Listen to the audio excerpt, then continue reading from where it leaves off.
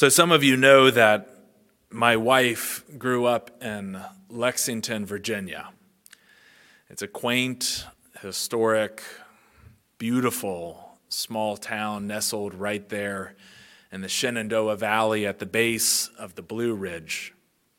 One of my favorite times of year to be in Lexington is right about now. The weather has turned cold, actual cold, something a little colder than we consider cold here in southeast Georgia.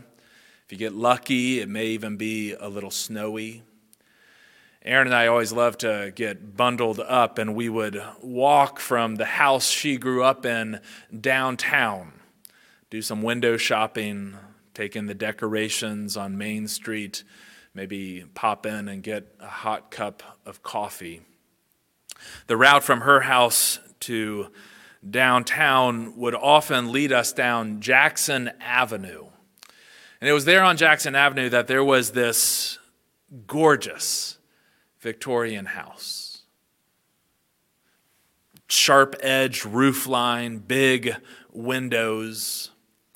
As it happens, it's actually the house that one of Erin's childhood best friends grew up in, a friend to this day. It's a house that we've both been in countless times, her more so than me, of course. It's one of these houses that when you walk in, what really hits you is the aura of history. There's the creaky floors. There's the drafty windows, especially this time of year. But there's also that banister running up the staircase that's been worn smooth with time. It's one of these houses where the present somehow feels enhanced by the past. Right? You spend time in a house like that one, and you cannot help but imagine all the faces, all the people, the families, both those now, the family we know there, but also all the ones who came before them, for whom that house was more than just a house. It was a home. It's one of those houses that reminds you somehow that you are part of this much longer, this much bigger story. You know, Matthew's telling of the Christmas story, I think, functions in much the same way. The incarnation, according to Matthew's gospel, is about connecting the past with the present. Last week, Annie pointed out to us how Mark's gospel, it wants to point forward towards the cross. But Matthew's gospel, it wants to point us back to the beginning. For Matthew, the birth of Jesus, it's not the start of a new story, but rather the continuation of a very old one. And there's no better illustration for this than the whole of his first chapter. The whole first chapter of Matthew's gospel is full of names, right? Both in these verses that we've just read, but also in the verses that immediately precede them. Matthew starts with a genealogy, a list of names of all of those people who this baby Jesus is descended from. It's easy for us to skip over names, particularly the hard to pronounce ones when we come across them in Scripture, but there's an important thing revealed in these names, two important things, in fact. First, Matthew is revealing to the reader in this long list of names that the God who is at work in and through this child called Jesus is the same God who has been at work through all of Israel's history. Right? Open up your Bible. Go back and read those names. It begins with Abraham and Isaac and Jacob and David. Right? In the list of the ones Jesus is descended from are some of the heaviest hitters in the history of Israel. But what's fascinating is that is not where the list ends. The list is not just one of the great men of Israel's past. It also includes the names of women, of foreigners, of outsiders. There's the name of a woman named Rahab, a prostitute, for whom Israel would not have succeeded in their takeover of Canaan had she not come to their aid. There's the name of Ruth, the Moabite, a foreign widow who ends up becoming the grandmother to the great King David.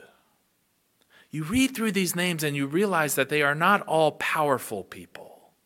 In fact, many of them are powerless, including the names in our reading this morning. There's quiet, faithful Joseph, a man of utterly modest means. And right next to him is the name of that teenage girl from nowhere, Nazareth, Mary. Right? The complete list of these names that are taken in through this first chapter of Matthew's gospel suggests to us that the household of faith, which is ushered in by Jesus, it's not limited to just a few VIPs, but rather one that is open to all. You know, Aaron and I have moved now maybe 5 or 6 times, different apartments and houses and cities. And every time we move, I realize something, which is that whatever house it is we have moved into, it never quite begins to feel like home until we've started to hang pictures. I think the same is true for Matthew. Matthew's vision of the Christmas story here in the first chapter, it begins with what is essentially God hanging pictures. Right? Matthew wants us to see the faces and to know the stories of all of those who are now part of God's family, all of those who have found a home in Jesus. Right? The birth of Jesus, according to Matthew, is this moment when God ushers us all inside God's home and begins to point out all the pictures that are hanging on the walls.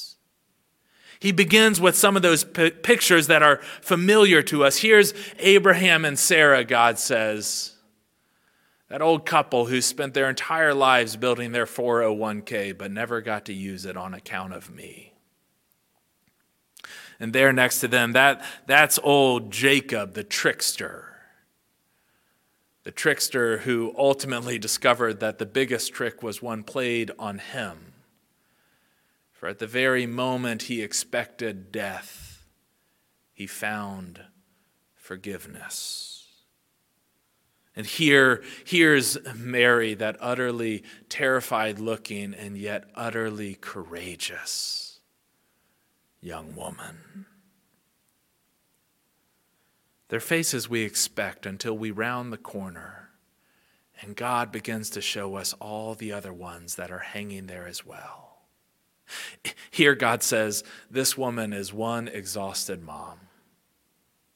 And next to her is the overworked teacher, and next to him is the just plain over it nurse. Here in this room, God says, this is the room with the faces of all the protesters, and next to them is the room with all the faces of the pastors, and next to them is the room with all the faces of the prophets, and yes, in that room right there are the faces of all the politicians. Here, God says, is a picture of that boss who was a real jerk to you. Here's the neighbor who drove you nuts and the sister you're still trying to forgive. Over here, God says, this is the picture of that parent you haven't talked to in 20 years, and right next to them is the great uncle who gave you your name.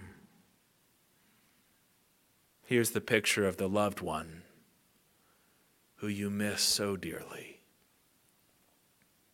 And right here, God says, why, yes, that's your face. There's your face, a little bit of all the above, imperfect, but trying. And at the center of them all, in this house of faces,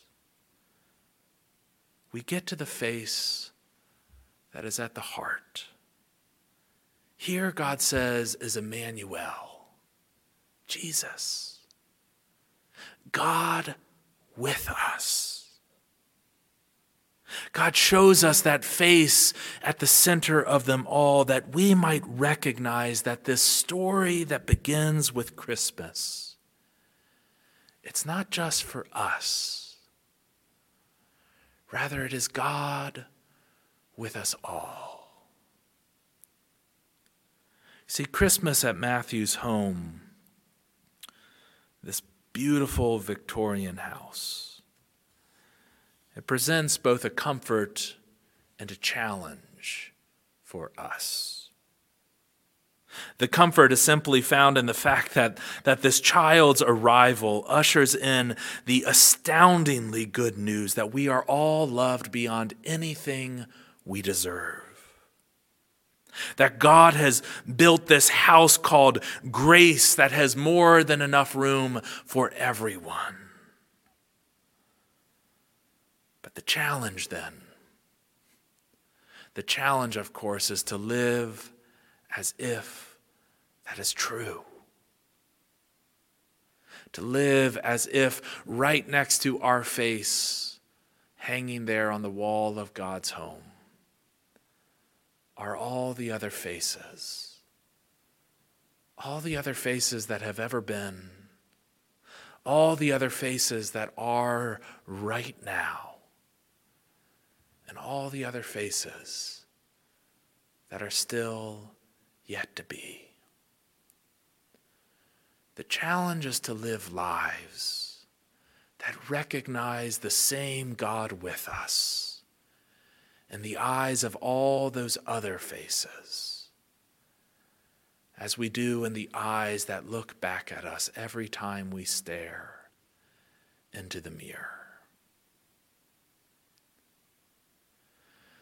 You know, sometimes on those walks, we go down Jackson Avenue, and we'd be surprised when the door swung open.